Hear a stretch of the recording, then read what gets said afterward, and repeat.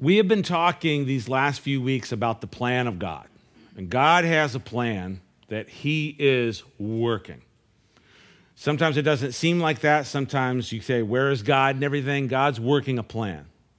From the foundation of the earth, from the time that he laid the foundation of the world, there has been a plan in place. And God has been working that plan. And specifically, the plan of redemption and restoration of mankind has been going on since that time too. And then God laid it out specifically how he was going to fulfill that plan to redeem mankind. He laid it out perfectly in a calendar of feasts that Israel was to observe every year. And so in the chapter that we have, Leviticus 23, this is the chapter where God lays out his feasts.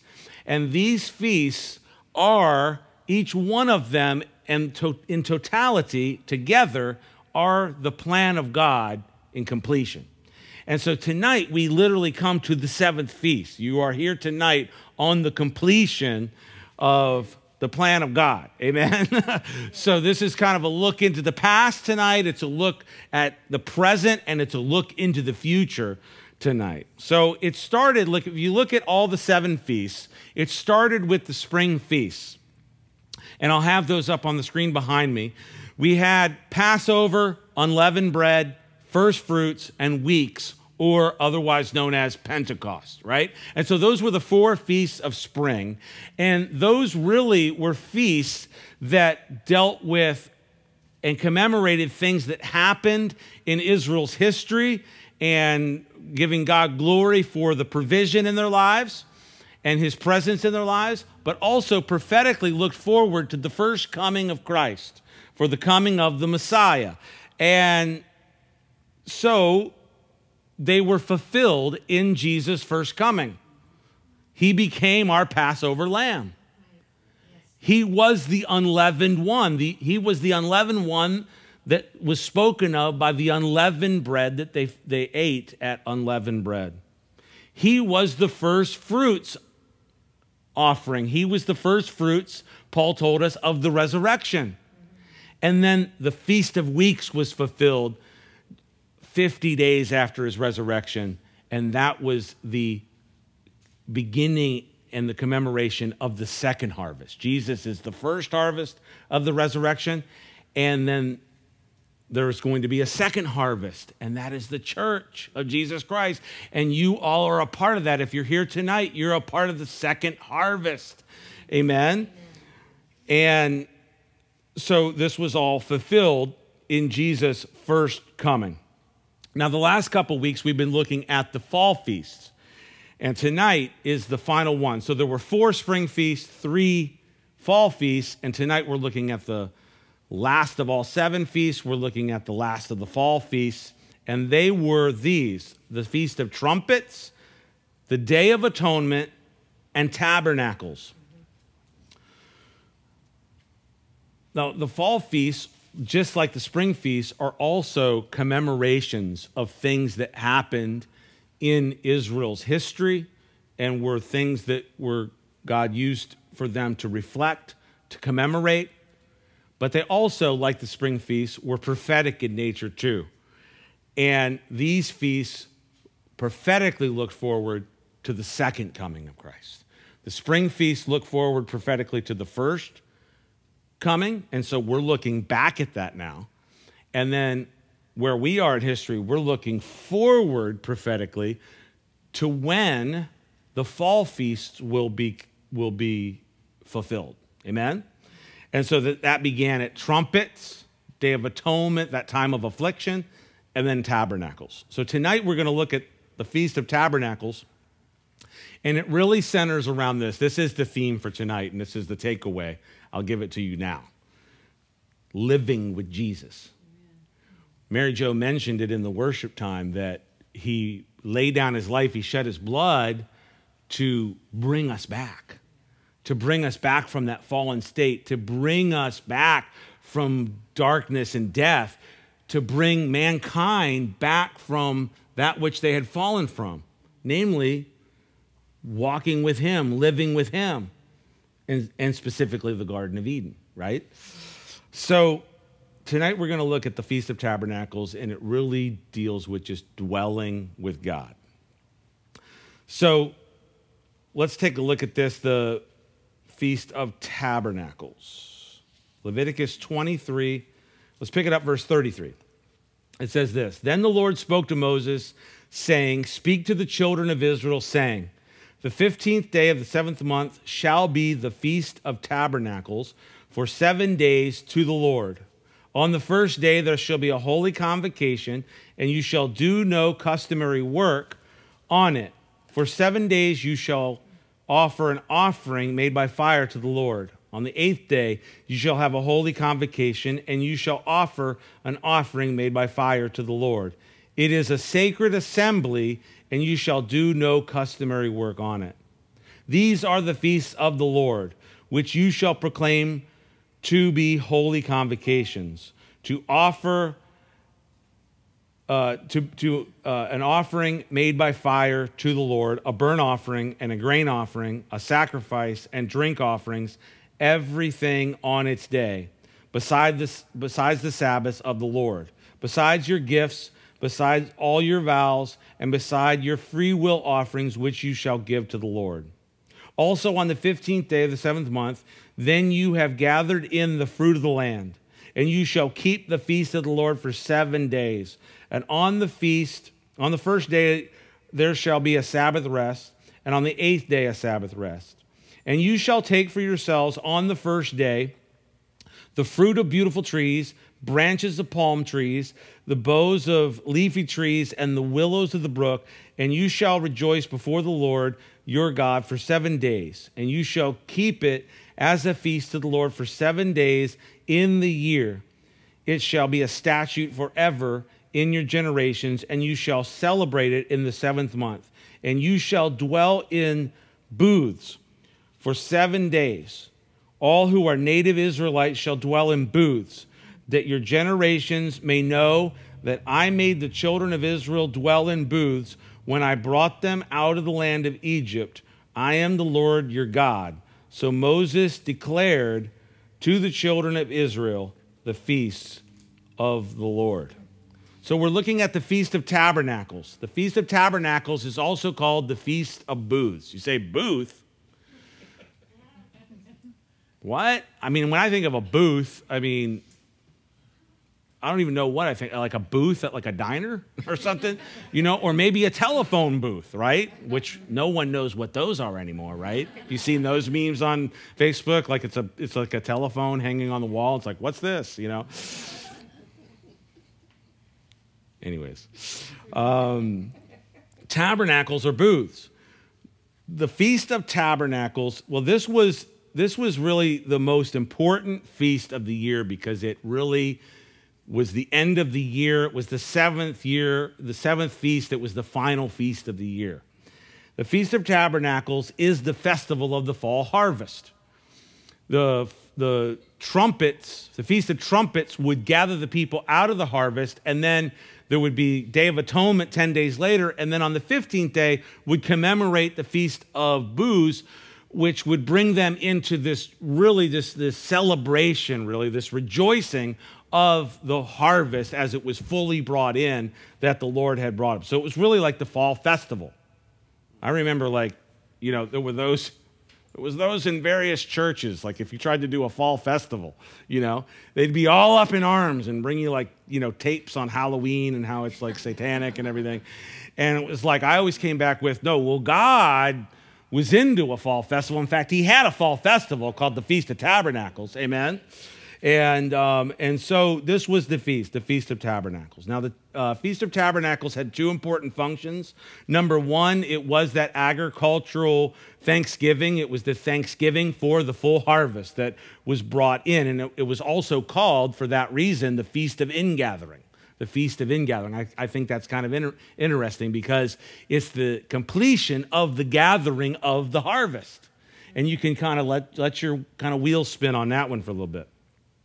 Number two, the second thing about the Feast of Tabernacles, that this was a feast, was a celebration of God's protection during Israel's 40 years in the wilderness.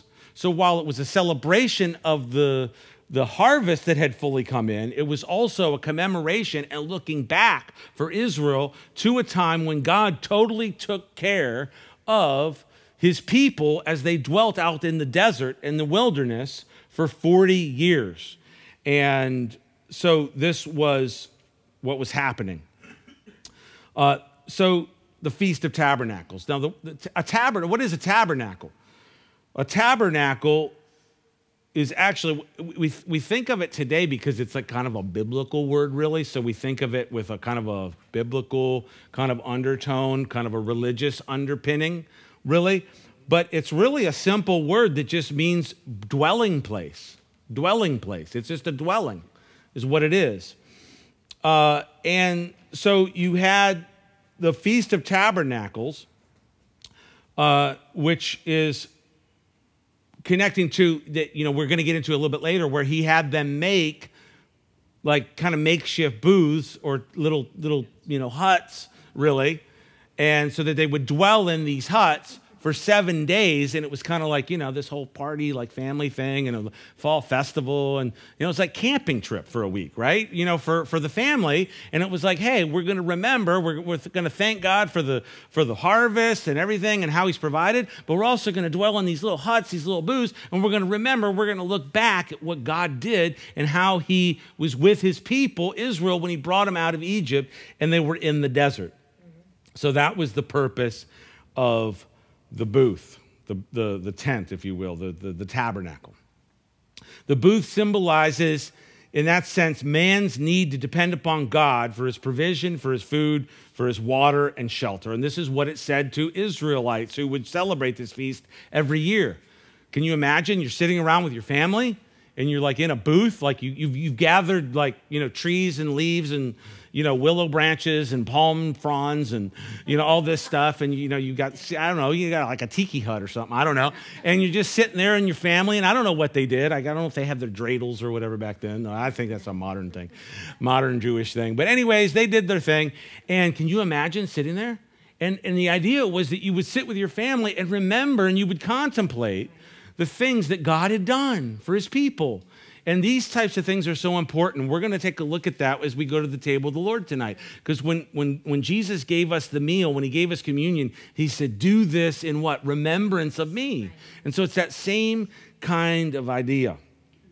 The commemoration of the feast was to remind Israel that God made them dwell in tents, that he brought them out of Egypt, and that he cared for them. God provided water, and you remember all the times, right?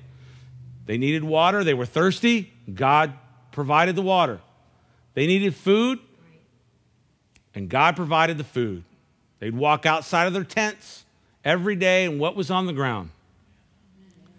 Manna, which means, what is it? Remember? It was like, whatchamacallit. Remember the candy bar, whatchamacallit? Yeah, that's what it was. That's what manna was like, what is this stuff? But God provided it every day for them. Amen? He also provided direction and kind of a symbol of his presence with them. There was a cloud, there was a pillar of cloud by day, and there was a pillar of fire by night. And so God was there with them as they dwelt. Of course, he had them build a tabernacle for him. They dwelt in their tents, and he had them build a tabernacle for him, and that was his dwelling place in the center of the encampment. So the Feast of Tabernacles commemorated God's provision for the nation of Israel when they dwelt in tents.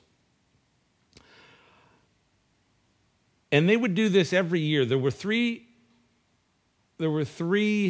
feasts of the 7 that you would, at least as a man, and anyone else that was able-bodied that was able to do it, would literally go to Jerusalem to celebrate those feasts. And they were Passover weeks or Pentecost and Tabernacles, those 3 feasts. So what they did was they would go to Jerusalem. Wherever they were in the land, they would go to Jerusalem to celebrate Tabernacles. And so, and everyone couldn't, they just didn't stack up on by each other. So they would just kind of, spread out. And so as you approached Jerusalem during Feast of Tabernacles, you would begin to see, the families with their booths, with their tents set up. It was kind of like I remember going to we had these Christian festivals, and they still have them, big ones in Creation Fest, right? Or Creation. And I remember growing up going to one in Virginia called, it just slipped my mind, Fishnet. And we would just camp out in tents. And it was a crazy, crazy thing. Fun thing. Well, the reason why I'm saying that is because I remember one particular year, it rained the entire time. And the whole place was so filled with mud. I have to tell you this. The place was so filled with mud that it was during that time, it was like, I think right around 1990. And the Say No to Drugs thing was in full force. And you remember the commercial that they had with the frying pan? And it was the egg, and it was like, this is your, one last time, this is your brain on drugs. And they would throw the egg, crack the egg into the skillet, and it would just fry, right? And so it was just trying to get your attention. So Mary Jo and I don't know where she went, but we did this thing where we drew up this thing about Fishnet 1990, and we drew a picture of a brain, and we put it in like a poncho, and it had mud dripping on it and rain, and it had like a frown on it, and the caption read, I can't believe I'm telling you this, the caption read, "One last time, this is your brain at Fishnet 90." Miserable and full of mud. But anyways, they had a good time as they celebrated the Feast of Tabernacles, dwelling in tents. And so the Feast of Tabernacles was a different feast than the Day of Atonement. Remember last week, if you were here, the Day of Atonement was a solemn time. It was a time of humbling yourself. In fact, the instructions for the Day of Atonement were that you would afflict your soul, that there was an affliction of the soul, that you would humble yourself before God, that you would contemplate your sin. And it was on that day that the sin of the nation and your sin specifically would be atoned for as the high priest would carry out his duties in the Holy of Holies. Amen? Mm-hmm. This was completely different. This was a celebration. This was a time for joy. This was a time for celebration in that sense.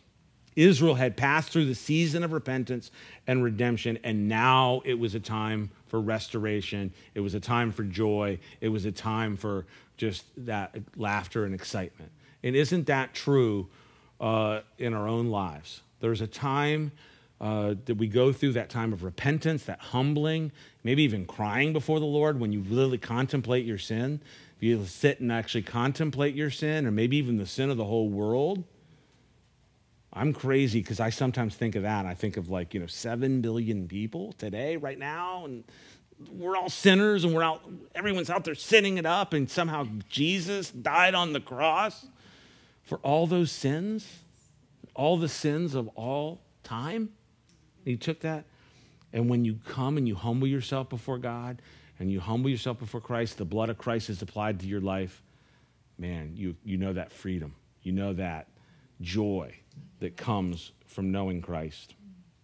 In fact, they were instructed to rejoice during Tabernacles. It wasn't just like, oh, hey, let's have a good time. It's fall festival.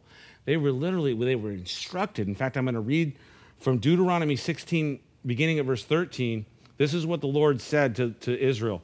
He said, "And you shall rejoice in your feast, and your son and your daughter and your male servant and your female servant and the Levite and the stranger and the fatherless and the widow who are within your gates. 7 days you shall keep a sacred feast to the Lord your God in the place which the Lord chooses, because the Lord your God will bless you in all your produce and in all the work of your hands, so that you surely rejoice."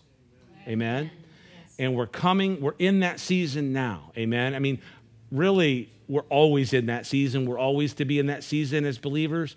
Every day is Thanksgiving, but somehow we have this Thanksgiving in November, and everybody gets thankful. But Thanksgiving is so important because it reminds us of where our provision comes from. Amen? And so rejoice, give thanks. So that's all of what it commemorated. It was the commemoration, rejoicing over the ingathering of the harvest, looking back to the time that God cared for them and provided for them when God brought their ancestors out of Egypt and they dwelt in tents in the desert. But then also prophetically, the Feast of Tabernacles looked forward in time from the time that it was given in Leviticus 23 to the first coming of Messiah, the first coming of Jesus. Let me tell you this, it speaks prophetically of the first coming and the second coming. We're going to deal with the first coming first. Jesus was born in the fall. In fact, we learned from Dr. Michael Heiser that most likely, and I tend to agree, that Jesus was born on, believe it or not, September 11th, 3 BC, on the day of Feast of Trumpets. It also happened to be Noah's birthday as well. If you want to listen to that message on the podcast, Genesis 6 and the second Noah. Wow, what a powerful message. So Jesus was born at the fall. So you had trumpets, then you had Day of Atonement, then you had tabernacles. So what was it that Jesus was doing when he came to the earth? Well, he's the Son of God. He's the second person of the Trinity, and he's coming to the earth to dwell with men. Isn't this exactly what John says in the opening of his gospel? I'll throw the verse up on the screen.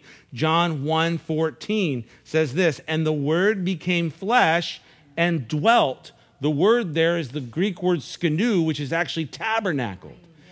He tabernacled amongst us. And I think there's an actual English, kind of a hip English translation that says, "And the Word became flesh." Jesus took on flesh and pitched his tent with men. He pitched his tent with men. And when did he do that? He did that at the time of the fall. He did that in the fall. And we beheld his glory. The glory is the only begotten of the Father, full of grace and truth. So the early readers of John would have understood the reference when they would have seen that, when they would have heard, oh, the Word, the Logos became flesh, took on flesh and tabernacled? Well, sure. And that's exactly what he would do, right? He would tabernacle with men. Now, Jesus, in his ministry, he tabernacled, he took on flesh at his birth, or at his conception, really, right? And then he was born. But then he, of course, in his ministry, there was a time that Jesus announced that he was the fulfillment of tabernacles. And he's just in every which way the fulfillment of tabernacles, right? Because he's literally God tabernacling with men. But how did he say it? He lived it, he was it, but how did he communicate it? Well, first I want to read a verse in Hosea. Hosea chapter 6, verse 3. I'll throw it on the screen for you. It says this, "Let us know, let us pursue the knowledge of the Lord. His going forth is established as the morning. He will come to us like the rain, like the latter and former rain to the earth." Okay, specifically, little background for tabernacles. During the Feast of Tabernacles, priests were organized into two groups. And every morning of the feast, the first group would go straight to the east from the Temple Mount. They would go down the Kidron Valley, which is to the east, and they would collect willow, palm, myrtle branches, citrus branches for the people to place in the temple courtyard.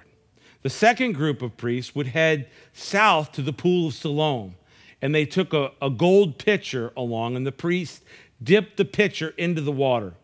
Both groups of priests would meet at the temple, and the people placed the branches in the temple courtyard and before the altar, and the water was poured out of the pitcher as a reminder of God's provision of water for them during the time of the wilderness. So the priests, the one group of priests got the branches, which is kind of symbolizing what they would have made the booths with, what they would have made their tents with, right?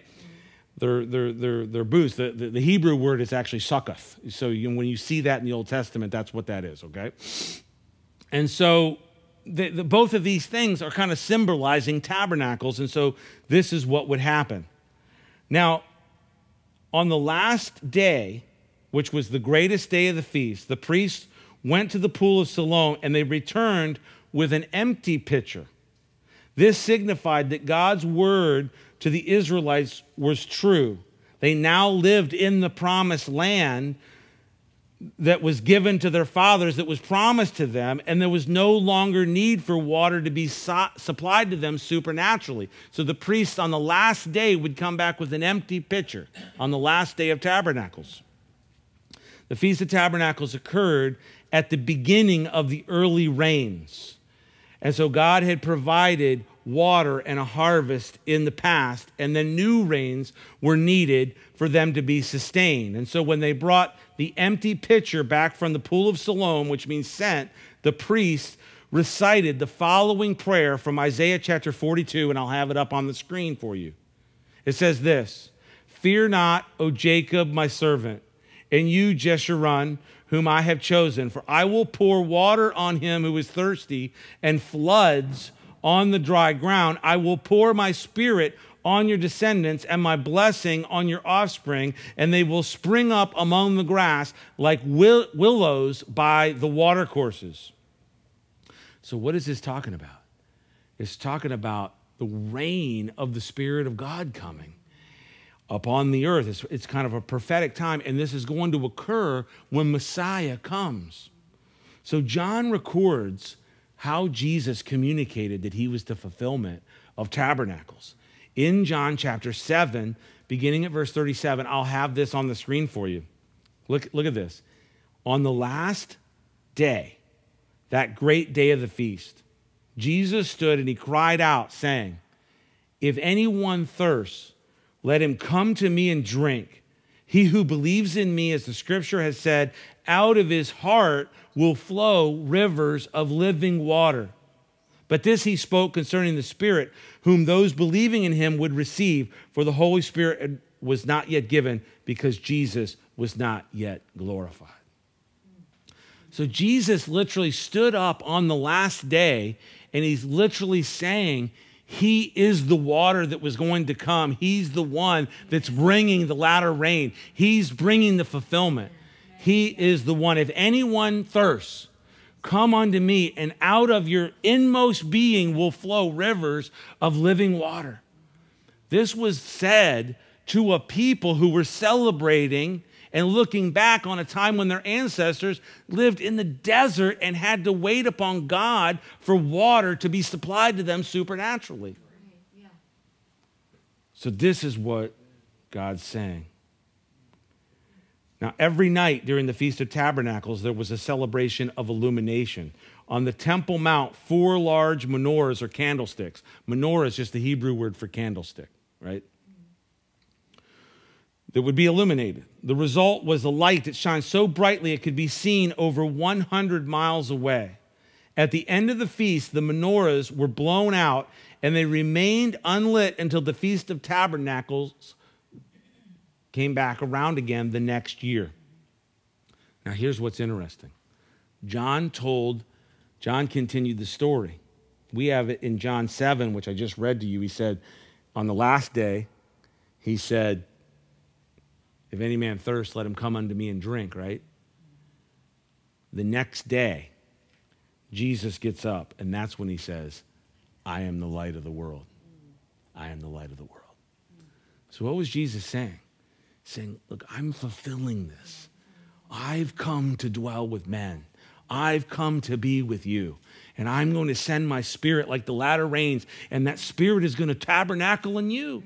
That's why Paul would later say, do you not know that you are the temple, the tabernacle of the Holy Spirit? Yes. That the Spirit of God has come to dwell with you. And that's what this whole thing is about. It's living with Jesus. It's walking with Jesus. Jesus wants to dwell with men. And so, can you imagine God before he created the universe, before he created the world? Have you ever imagined God before the universe? Anybody? Okay? What was he thinking? He's sitting there. It's like him. It's the Trinity, which I don't know how that all went down. And 3 and 1. And they're having a conversation. What should we do? Let's make a universe. Let's make a world. And let's put people in it that are going to be as our image upon the earth. And we're going to walk with them. We're going to dwell with them. We're going to be with them. And that's the desire of God, that he wants to dwell with his people. He wants to dwell with you. Amen? I thought about this, and then I wasn't going to share it. And then right now I just feel like I want to share it. So I will. The cosmology of the Old Testament was set up so that literally the creation is seen as a tabernacle. Right, yeah. That the earth below and the heavens are stretched out. You can read it all throughout the Old Testament. The heavens are stretched out like a tent. So literally the whole creation is God wanting to tabernacle with men. Amen? And that's that literal imagery from the Bible. Amen? So let's wrap this up. Actually, we're doing good. You guys were nervous when Leviticus 23, and it was like 11 verses, and I was reading the whole thing, and you guys were nervous. But we're doing great. So that was the first coming, and that's what Jesus said then. But then also, it prophetically looks forward to the second coming. Amen? Yes. The Feast of Tabernacles also points forward to the second coming of Christ and his millennial reign upon the earth. That time period is spoken of to us in different places in the Bible, but probably most specifically that most people are familiar with is Revelation chapter 20, right? Revelation 20, the second coming, and Jesus coming to the earth and dwelling with men and the millennial reign. Every Christmas, we read all of the famous Christmas passages, right? We read your Matthew 1, your Matthew 2, and the Magi, and then of course we read the Luke 2, and of course Luke 1, and the announcement to Mary. And what I want to call your attention to is in Luke 1, verse 31, in this announcement to Mary, part of the announcement, there was a very specific promise that was given to her. And I want to read that. And it says this, and behold, verse 31, and behold, you will conceive in your womb and bring forth a son, and shall call his name Jesus. And he will be great, and he will be called the Son of the Highest, and the Lord God will give him the throne of his father David. Now that's a very specific thing, a very specific promise. Amen? Now, we know that Jesus, in his first coming to the earth, did not sit on his father's throne, on David's throne. Amen? Because Israel did not have a throne in Israel and Jerusalem at that time. In fact, the only throne was the throne of Rome that was occupied by the governor from Rome, from the kingdom, from the Roman kingdom. And who was that? Pontius Pilate. So you had Pontius Pilate, kind of by way of Rome, kind of governing and kind of ruling over Jerusalem. And it was Pontius Pilate that sentenced Jesus to death, giving in to the crowds. So there wasn't David's throne to sit on at the first coming. But God promised that the Son Jesus would come and sit on the throne of David. That Messiah would come and sit on the throne of David. So at his second coming, Jesus will sit on the throne of David. Amen? Jesus will put his feet down on the Mount of Olives in Jerusalem. and he will begin to reign on David's throne, according to Zechariah chapter 14. Zechariah chapter 14 is a portion of Scripture that deals with the day of the Lord. Whenever you see the day of the Lord in Scripture, it's talking about this day. I mean, it will be a moment in time, amen, but it will also be kind of a time period that the Lord will return. And there was, we don't have time to go through Revelation tonight, but there's going to be some serious, battles. There's going to be some serious battles taking place. And it all centers in and around Israel, in and around Jerusalem. And that's why to this very day, to this very moment, there's such an issue with that little plot of land over there in the Middle East that's the size of New Jersey. But yet, it's a crucible. It's a crucible. So, Zechariah 14, beginning at verse 3, it says this. I'll throw it on the screen for you. Then the Lord will go forth and fight against those nations. And he fights in the day of battle. And in that day his feet will stand on the Mount of Olives, which faces Jerusalem on the east. And the Mount of Olives shall be split in two from the east to the west, making a very large valley. Half of the mountain shall move toward the north, and half of it shall move toward the south. Well, I don't know exactly how this all goes down. I've read, and I actually included this in the book, Who is Jesus?, which I got this from Chuck Missler, by the way. I gave him credit in the footnotes. You can read the endnotes. Give credit where credit's due. I got like 116 endnotes in that book, okay? I gave credit all over the place. Everybody, right? There is a fault line. It goes underneath the Mount of Olives. And in fact, when Intercontinental Hotels went in and wanted to put a hotel on, they did the geological review of the area where they were going to put the hotel, and they discovered this fault line that is literally like it's just a hair, this thing that's running right through the Mount of Olives. Now, I don't know, you talk about in California, you have the San Andreas Fault, and whether that's going to be, they're waiting for the big one out there, right? It goes up through right by San Francisco, right? Remember the big one they had during the World Series? We don't know what's going to happen, but we do know how it's going to happen. We do know what's going to happen. We know that Jesus' feet are going to touch down on the Mount of Olives, and then he's going to begin to rule and reign. Well, before that, he's got to fight some battles. There's going to be this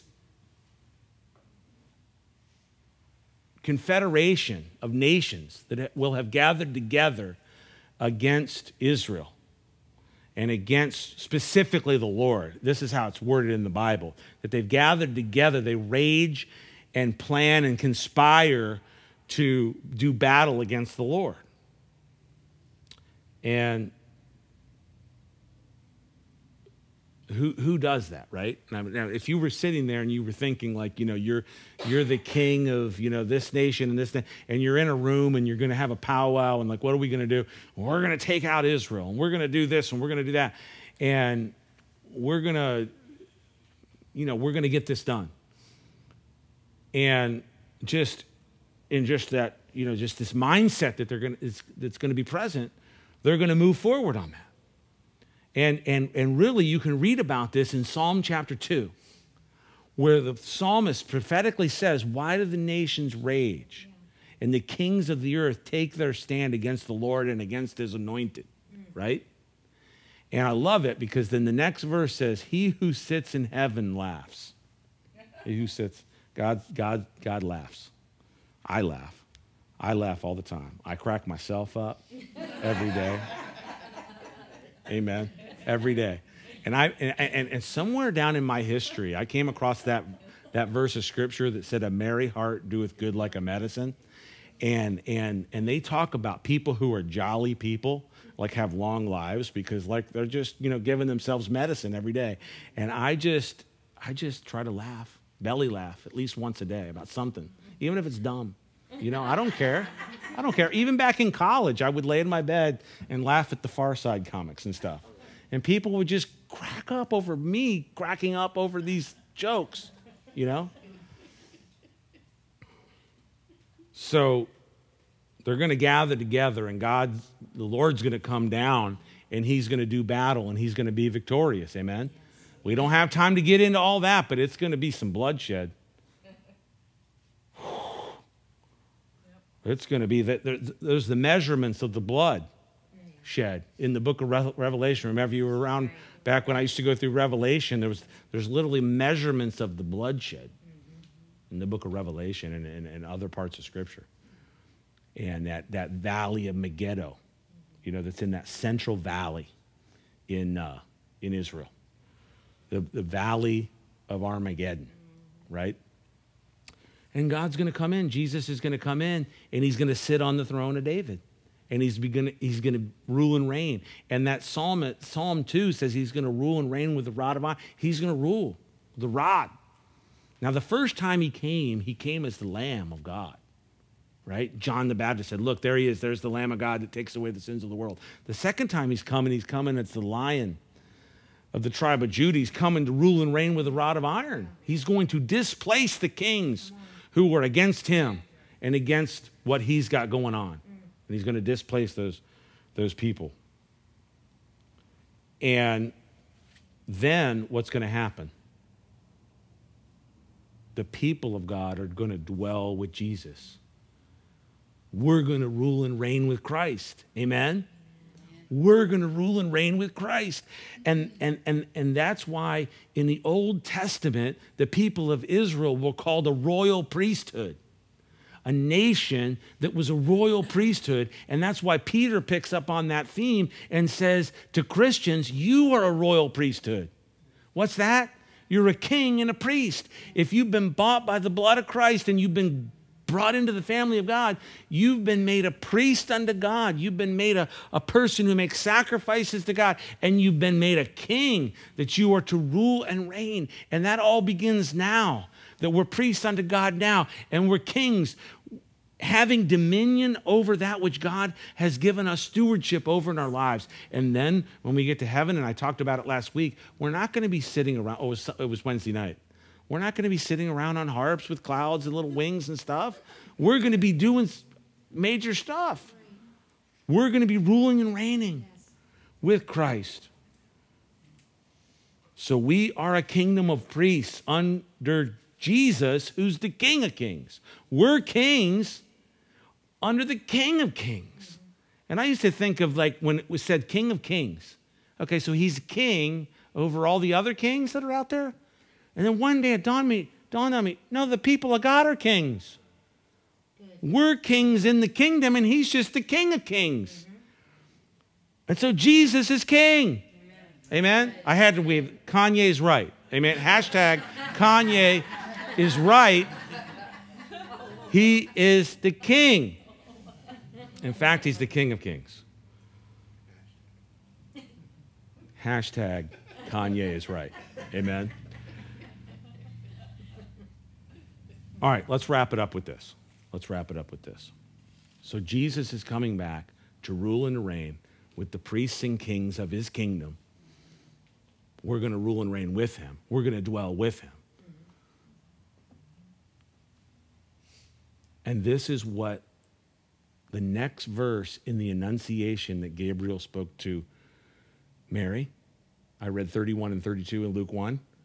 Luke 1:33. I'll throw it up on the screen. It says this, and he will reign over the house of Jacob forever, and of his kingdom there will be no end. Amen? Amen? Yes. Amen? So, what do we have to look forward to tonight? We have to look forward to winning. Winning. There's a band that I love, and they have a song that says, and the good book, what does it say? It says we'll win. Amen? And we're going to win, and we're going to be with Jesus. And Jesus is going to accomplish what he set out to do, which is to have a people that he can dwell with in the earth. Amen? Amen? Amen? Thank you, Jesus, for what you're doing.